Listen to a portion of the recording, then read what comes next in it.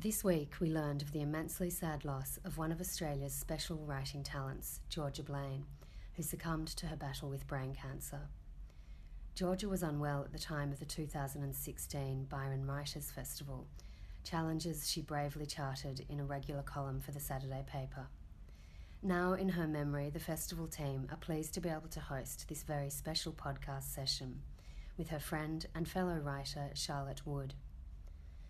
Georgia's novel, Between a Wolf and a Dog, struck a chord with all of us. We hope you enjoy listening to this conversation, recorded live at the 2016 Byron Writers Festival. Thank you. So my name is Charlotte Wood, as you may have heard, and I am so delighted to welcome you to this session with Georgia Blaine about her stunning, beautiful new novel, Between a Wolf and a Dog. Georgia, as I'm sure you know, is one of Australia's most prolific and best-loved writers and novelists. She has published 7 books for adults, including Candelo, Closed for Winter, Too Close to Home, the story collection The Secret Lives of Men, and her acclaimed memoir, Births, Deaths and Marriages. She's also written 2 novels for young adults, Darkwater and the speculative fiction young adult book Special, which, amazing, was released at exactly the same time earlier this year as Between a Wolf and a Dog. Georgia's been shortlisted for a great many prizes, including the South Australian and New South Wales Premier's Literary Awards, the Barbara Jeffress Award, and the Need to Be Kibble Prize. Now, some of you will know that late last year, Georgia was diagnosed with brain cancer, and she has been spending the year having treatment for that illness. And for the first 6 months of this year has written an incredibly astute, acute and beautiful column for the Saturday paper about this experience called The Unwelcome Guest. Georgia's treatment has now finished, I'm happy to say, and so she's taking a break from that column, although you can read it online and I highly recommend it. But today we're not going to talk about Georgia's illness, we're going to talk about her work. Let me assure you there is no shortage of big themes to talk about in this profound, beautiful novel about families and forgiveness and life and death and betrayal and love. Now, we are incredibly lucky to have Georgia with us today. This is the first time she has been up to speaking since she got sick, and she, it's a bit of an experiment to see how we go because Georgia's illness affects the language centre of her brain. It can affect her speech. So we're just going to see how we go, and if Georgia gets tired or whatever, we're going to cut it a bit short. But, so it's an experiment in stamina, and we're just going to check in from time to time. But I know that you will all appreciate Georgia's being with us here, so could you please give her a big Byron welcome.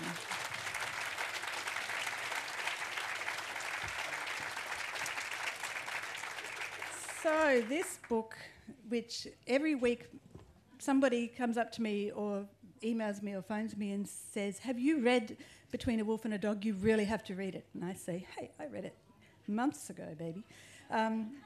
It is so good. So, Georgia, let's first introduce the characters of this novel and their relationships. So tell us who they are and what their relationships are. Sure. I think it was... I was looking back and thought this was the first time that I'd written a novel with, I suppose, an ensemble of characters rather than a central character. And there's Hilary, who's the sort of matriarch, who is a filmmaker. She's about 70. She does work in the sort of vein of the Gleaners, Agnes Varda kind of work. And she's very fierce, she's very honest, she's absolutely dedicated to her work, and she has recently found out that she has a terminal illness. And she has 2 daughters. She has a daughter called Esther, who is kind of the good girl, I suppose, and she is a family therapist. She gave up a career in the arts, and she was recently married to Lawrence, who is a charming, handsome drug pig, as her sister calls him, and he is a pollster. So he's a political pollster. And she has a sister called April, and April has had one phenomenally successful album, and she's never ever been able to repeat the success, and she's kind of adrift in life. And I think that's a lot of them. So I think that's a lot. That is the lot. And each of these characters has you get to know each of their particular circumstances right now, which are a fascinating blend of love and resentment and lots of things that go on in families, as you might know. Now, the book is set in sort of two time frames. It's set over one long rainy day in Sydney with sort of dives back into the past, a time set 3 years earlier. So what drove the decision to have this dual time frame? Look, I think it was... I wanted sort of the urgency and immediacy of that one day, that setting, but I had a lot of backstory as well. So I wanted, rather than having the characters just remember the backstory, I wanted to have a few chunks with just the backstory. And so it was kind of this, I suppose I was wanting to have the urgency, but I wanted to go back to the backstory, and it was kind of very structured, but it was also quite organic. So it was, both. Yeah, and the 3 years earlier story is extremely relevant to the present story between the two sisters, particularly. How much did you know about these people before you began? Like, I know that you spend a lot of time thinking about your books in advance, and then when you're ready, you sit down. So what did you know before you started writing this time? Yeah, look, I think this was kind of a strange book for me, because often I have characters in place or a setting in place, or a plot in place. But this was kind of as amorphous as thinking that I wanted to write about life, and I wanted to write about life from both the midpoint and also from the end point. So I wanted to talk about the sort of ordinary joys and sorrows that we all experience, and that often swamp us in the midpoint of life, but at the end they kind of are, less significant, or you have a different perspective on them. So I did have the characters fairly firmly in place. The only one that I didn't have was Lawrence, who's the pollster, and I had wanted to write a book about a pollster for a long time, because I had many, many, many years on the road with John Sturton, who was the Fairfax pollster for Nielsen. And so I had a sort of strange day job where I was surveying educational institutions all around the country, and literally for 20 years John Sturton and I travelled the country, and he was kind of the perfect travelling companion, because we would sit in separate seats and we wouldn't have dinner, and so we could sustain this relationship for 20 years. And he was doing these surveys for us, and he was doing the polls at the same time. And so often we would, when we were talking in airports and things like that, we'd talk about the polls, and we'd talk about the whole machinations of the polls. So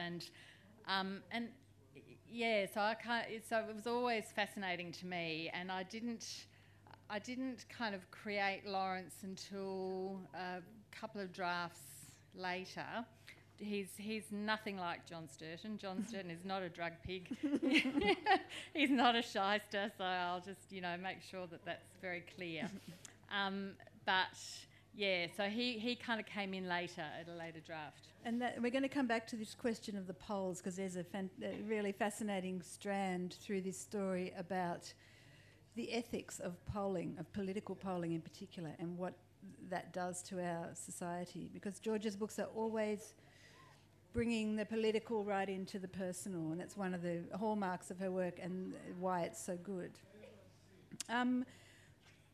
Just staying on this theme for a minute of the process of beginning, you do a lot of percolating before you begin. And I know when we talked for an interview I did a while ago, and you said you were telling me about a story that you'd had in your mind now that has been around in the back of your head for 15 years or something. Yeah.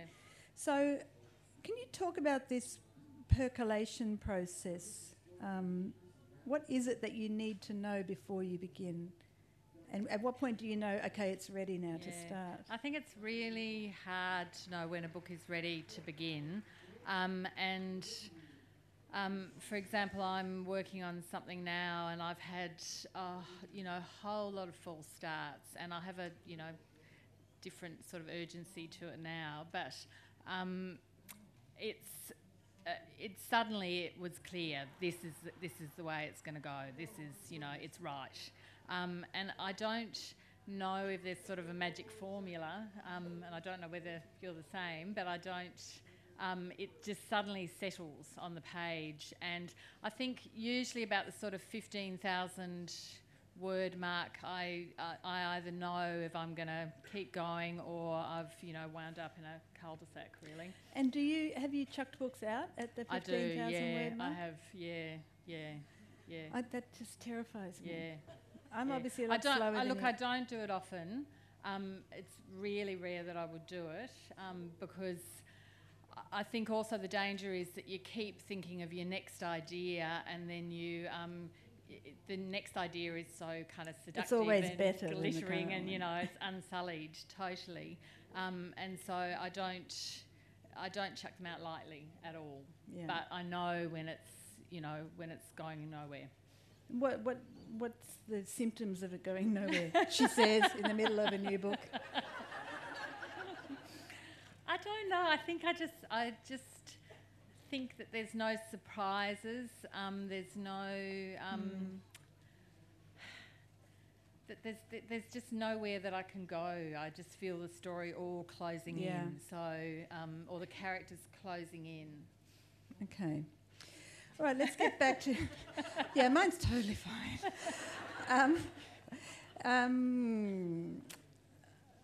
I'm not at 15,000 word mark, so I'll panic when I get there. Back to the book and the characters. In this book, there are quite a few artists, both successful artists like Hilary and Maury, her husband, who's now dead, but was a very successful painter. And then the next generation of sort of, in inverted commas, failed artists. Esther started out as a painter but left and became a therapist. Lawrence was a musician and left music. And April, the songwriter sister, has been very successful early on but sort of never lived up to that early expectation. So what drew you to writing about the kind of, I hate the word failure, but they see themselves as sort of failed artists. What drew you to writing about that? Yeah, look, I think when you're young and you really want to have a creative career,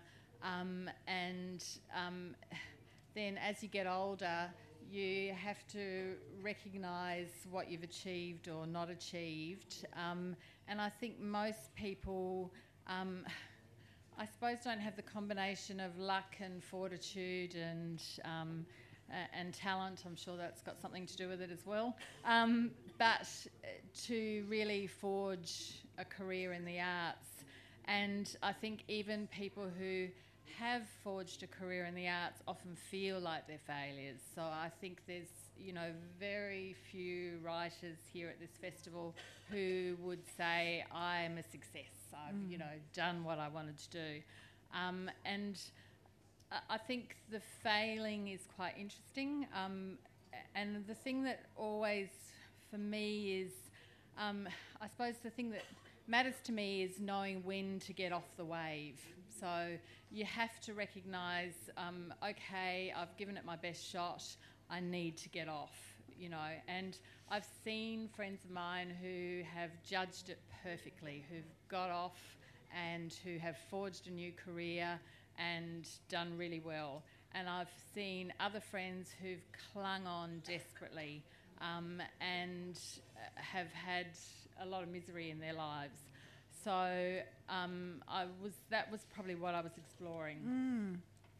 It's interesting you said, you need luck and fortitude, and then you said, and maybe talent's important as well.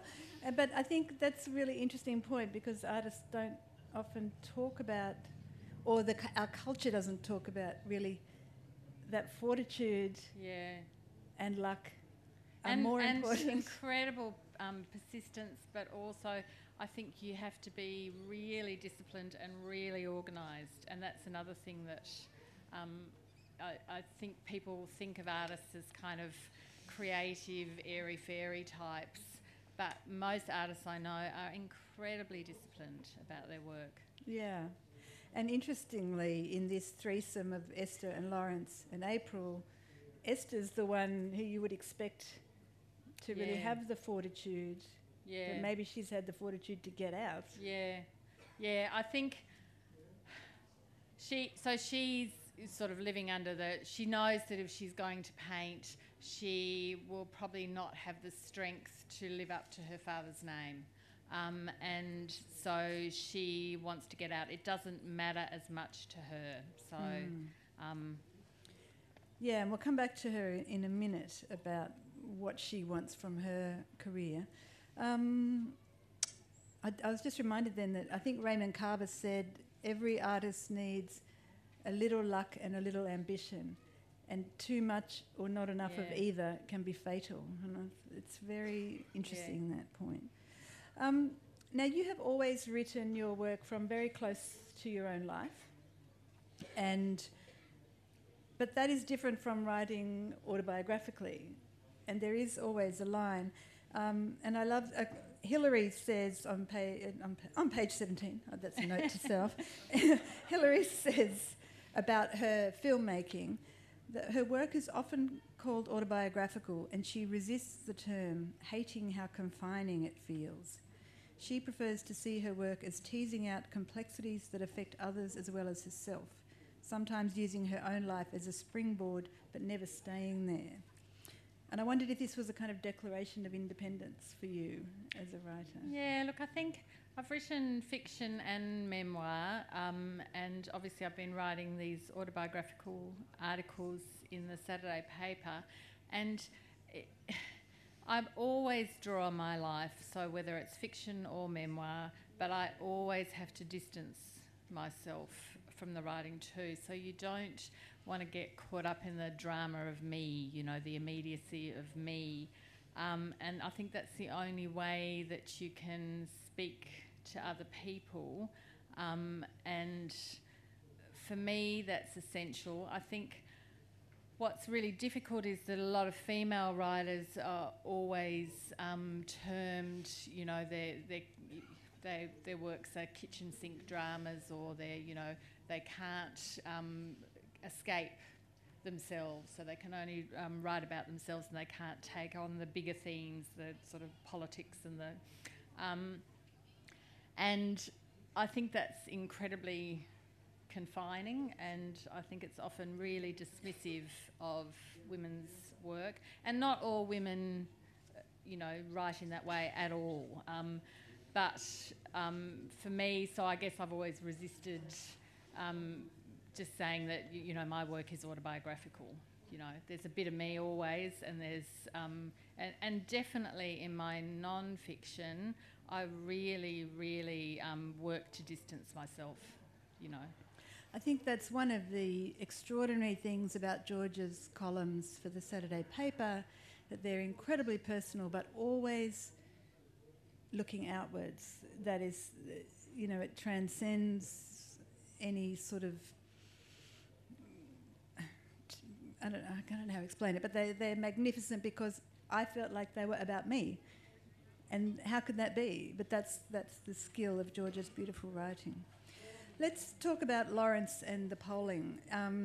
Lawrence, how much are we going to talk about what happens with Lawrence? But there is a point where Lawrence oversteps the mark of his interpretation of the polling results. You've talked about your experience with John Sturton and travelling around the country. And one of the things Lawrence is disgusted by is how the media obsession with polling gives any old person in the street the power of the expert, so that political policy is made following what people want rather than what an expert can tell you. Is this disgust something that you have felt yourself? Absolutely. Yeah, so look, I think there's such a danger in polling because you don't have leaders who lead, you have leaders who are reactive. And I think there's a danger in that you then have the rule of the mob. And I also think you have a danger in that there's a huge amount of misinformation out there. So people are espousing, supposed facts, but they're not facts. And I would much prefer to trust my experts. I don't know a thing about the science of climate change, but I know that most of the experts are saying, or sort of 99% are saying, it is real, it is happening now. And I think it's ridiculous when you have polls saying, do you believe in climate change or do you think climate change is happening? Or and I think the other thing that polling creates its own. So often when I talk to John, I remember we were travelling particularly in the years of Julia Gillard, and there were constant questions about would Kevin Rudd make a better leader than Julia Gillard? Was he the preferred leader? And that sort of creates its own media storm. So there was constant things about, is he going to challenge? Is he going to challenge? And there were never any questions about Abbott and Turnbull, for example. So, and it's this kind of sort of perfect storm where the media wants you to ask that question, and then they create a story out of that question, and it's sort of a loop that eats its tail. And so I found that quite disturbing. And there's also a lot of leeway about, what angle that you take.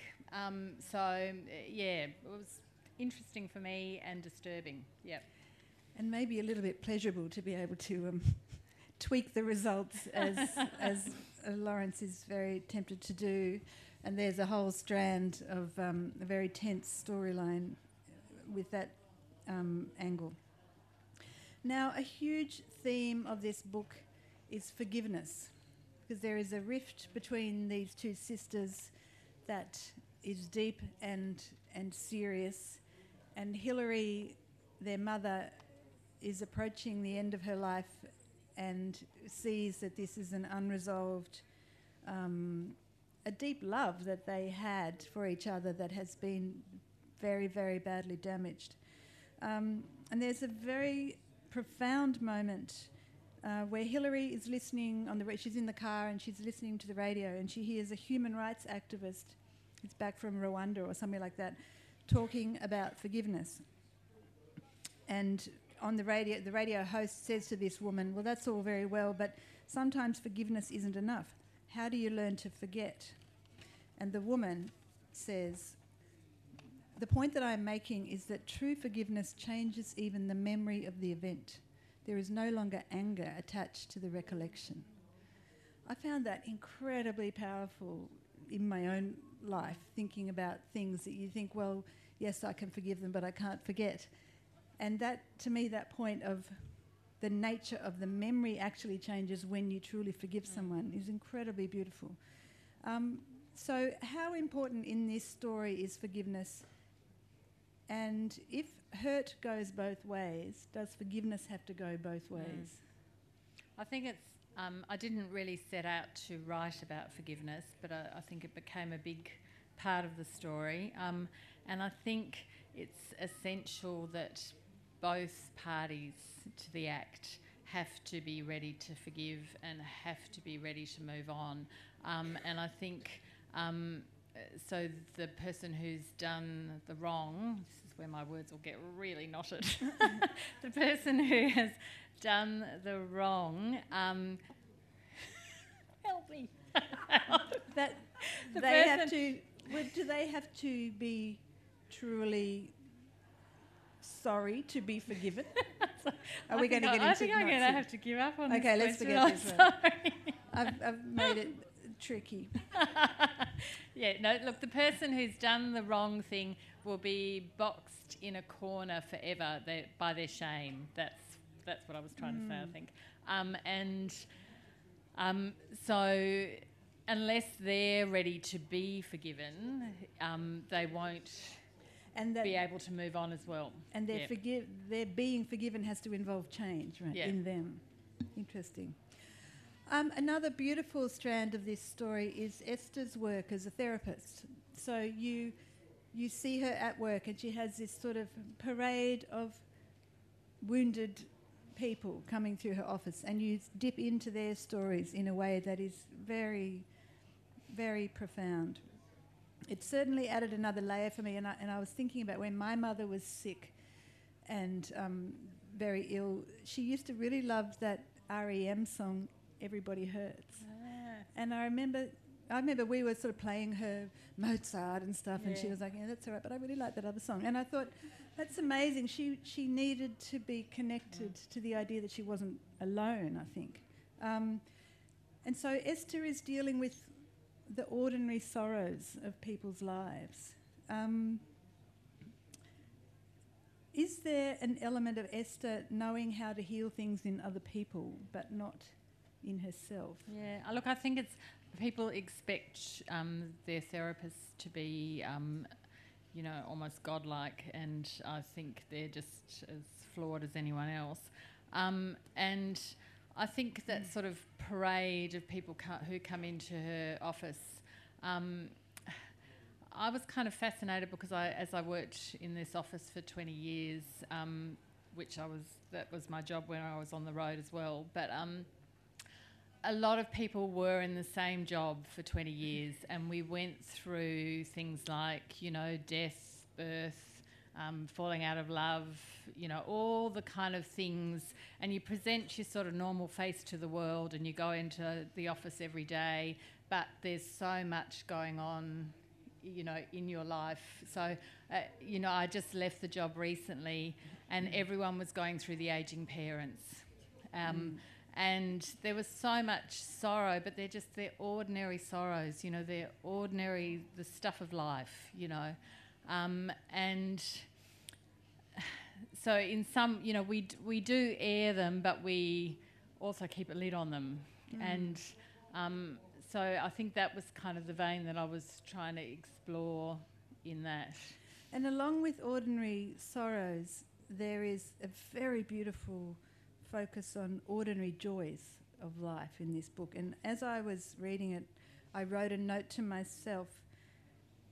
It said, I feel that whenever I need to be reminded of the preciousness of life, I will come back to this book. Because there is a tenderness in Hilary's ordinary experience of things like the weight of a pear in her hand and the softness of a carpet when she wriggles her toes in the carpet, because she knows now how finite these tiny beauties and joys of experience are. The perfect shape of a raindrop on a window, and these are not pretty things. They're so powerful in this book, and I think this book is a love song to the ordinary jewels of existence, alongside the compassion for the ordinary sorrows. and I know you wrote this book a long time ago, and I wondered if you were conscious of that's what you were doing with Hilary, that you were capturing these ordinary jewels of experience. Look, I think I wrote, it's a very weird book for me, obviously. I wrote it a long time ago, and then I kind of put it aside, and then I had to work on it again, and then I had to work on it straight after my operation. And so I think very much when, as I said, I was wanting to write about life, and I suppose because I was going through the ageing parent thing, and I was thinking about sort of end of life and, how different your perspective is. And I have always been someone who people think of me as pessimistic and a bit of a misanthrope and things like that. But I'm actually very optimistic, and I've always been someone who, I get in the shower in the morning and I think, oh, it's just so fantastic to be in the shower, or but I just sort of keep it to myself. And so I have been, I'm a much more optimistic person who does appreciate those things, and maybe because, in like most writers, I had a sort of difficult childhood, and I think you become more appreciative, and particularly as you get older, I think you're much more appreciative of the good stuff in life. Yeah, I think that's right. Yeah, I'm going to turn over to you for questions in a moment, but I have many more here. But the time's going so fast, I'm not going to get through all mine. But you write so well about flawed people, about, ordinary, good human beings who fuck up terribly.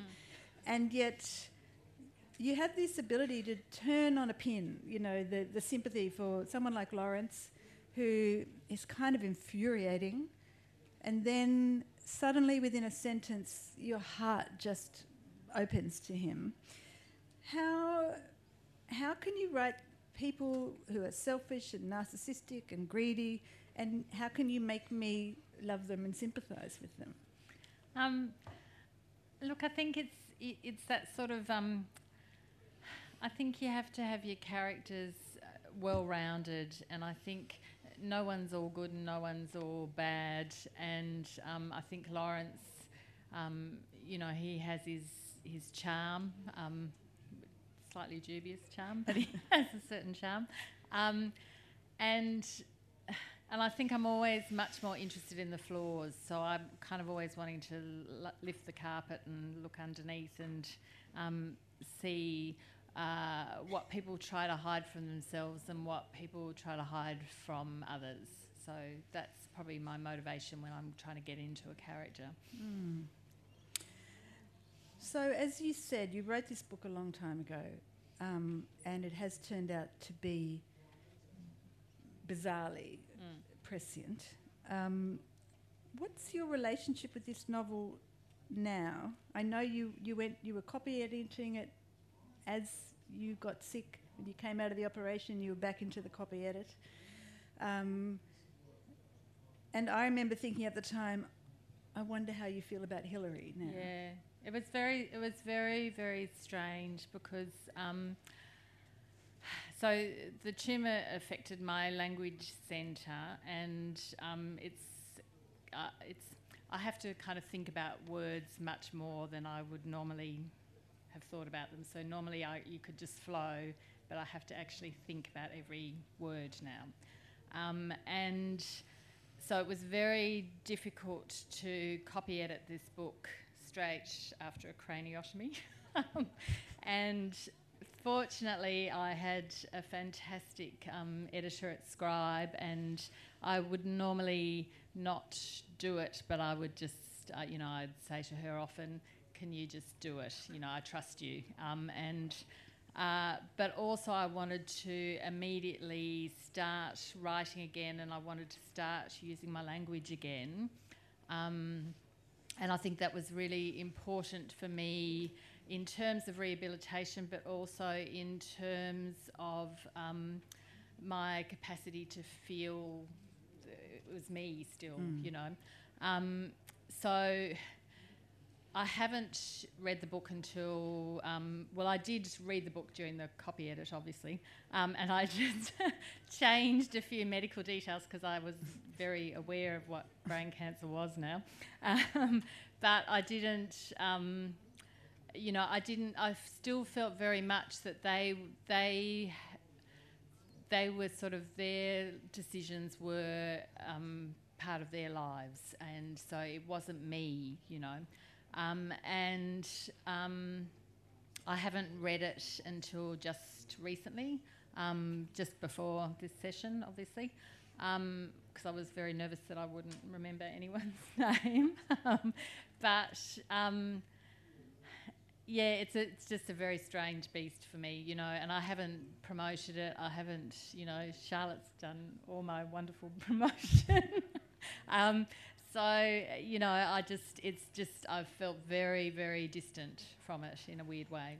So It was interesting to me, though, that you didn't feel the need to change the character's responses. You didn't feel the need to change Hilary's response, and that speaks to the truth of the fiction and the truth of the writer that you have always been. Yeah, it was very strange for me, because I thought, oh, maybe, you know, these people would react differently to this illness now, or maybe, you know, but it just felt absolutely complete. So I didn't feel that I had to change anything. Which says a lot about your work. I'm going to hand over to you if you have any questions. I have plenty more if you don't. So we have, two stripy blue ladies in the front. Thanks for coming, because I've been dying to ask you questions about this book. First of all, I would love you to just speak about the title. But the second thing, because it's so beautiful, but the second thing is, when I read it, I kept being stopped by the beauty of individual moments. And you know, when you said about Lawrence and how you turn us on a dime from not liking him to loving him, I can remember that sentence. It's the sentence where he says that just when he had something in his hand, it was taken from him again. You know, and I wanted to ask you how much you focus at sentence level, because it's so full of beautiful sentences, or how much they flow out of the character's experience. Sorry to be greedy. So the title's Between a Wolf and a Dog, obviously, and the French expression actually is between a dog and a wolf. But it's my partner told that expression to me a long time ago, and he was on a shoot with a French cinematographer who'd always talk about dusk and dawn being between a wolf and a dog. And it's apparently the time when you can't tell the difference between a wolf and a dog, so you don't know whether it's a friend approaching you or a foe. I saw it more as the kind of, at one end, the howling madness of night, and, you know, the sweet benign puppy of daylight. And I think most of us are in that kind of in-between stage, and it's sort of the howling.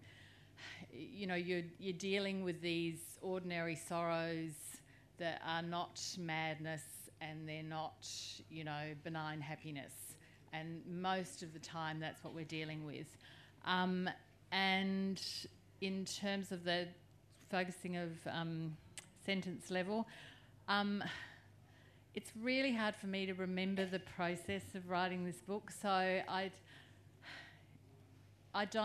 think it was much more the characters that would direct the sentence. But I'm a careful writer too. You know, I do like at least 8 drafts of a book. So it takes me a long. I mean, I work really quickly, but you know, I refine and refine and refine. So yeah. Do we have another question? Oh, that was the same question about the title. Oh, down the end.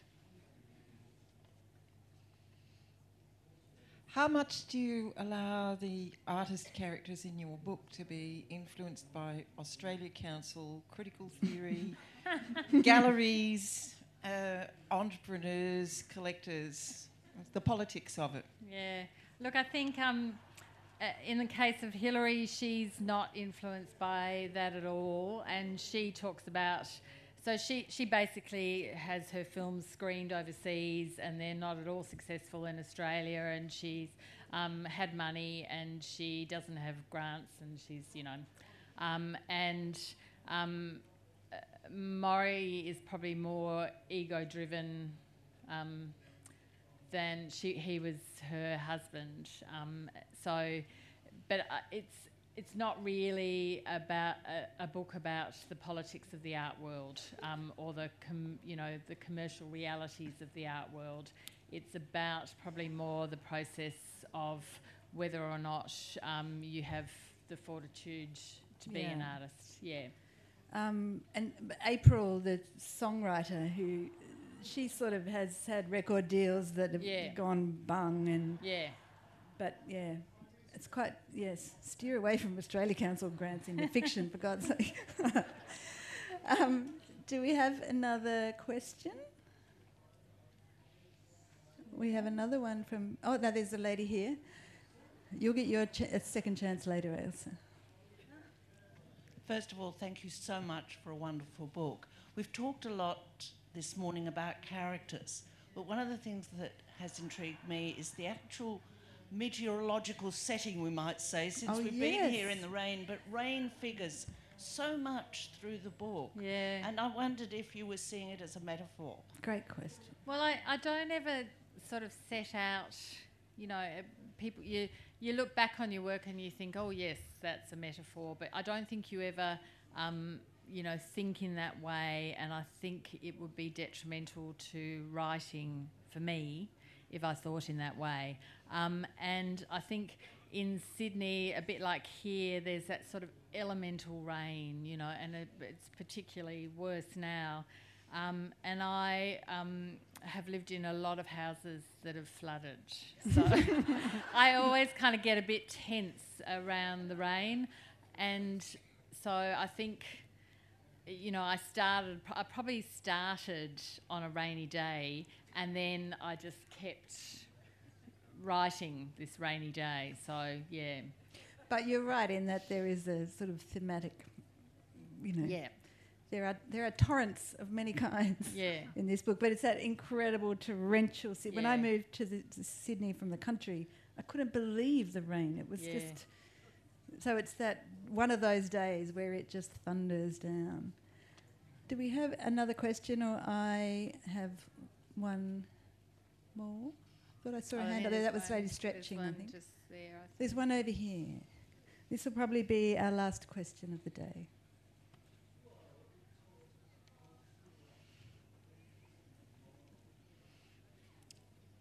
This is about motivation. When you are thinking about writing a book, do you have a message that you want to promote? Say, for example, you need to have fortitude if you want to be an artist, or you want people to understand what forgiveness is, or something like that. Is there something that drives the novel? You know, a message that you want to get out there to people to make the world a better place or something? I don't have a message. I have things that I want to explore, and I think probably as I've got older, I want, I suppose, my art to lead us to our better selves. I think that's become, more important to me than it used to be, and so. Which isn't to say that, you know, our better selves can just be, humorous or, you know, entertained or... but I think I don't know whether that's become more important for you. Well, I think that discovery... I think maybe one becomes more compassionate. Yeah. I think I'm less harsh, less judgmental, and I think I just want people to... I don't even think I want people to do anything, you know. It's just that I am wanting to explore issues, and I want to explore them fully, and there are things that intrigue me that I want to tease out. Yeah. On that beautiful note, I am going to give you a message, which is, buy this book. You will love it, and it will lead you to your better self, I promise you. Please thank Georgia for coming here today.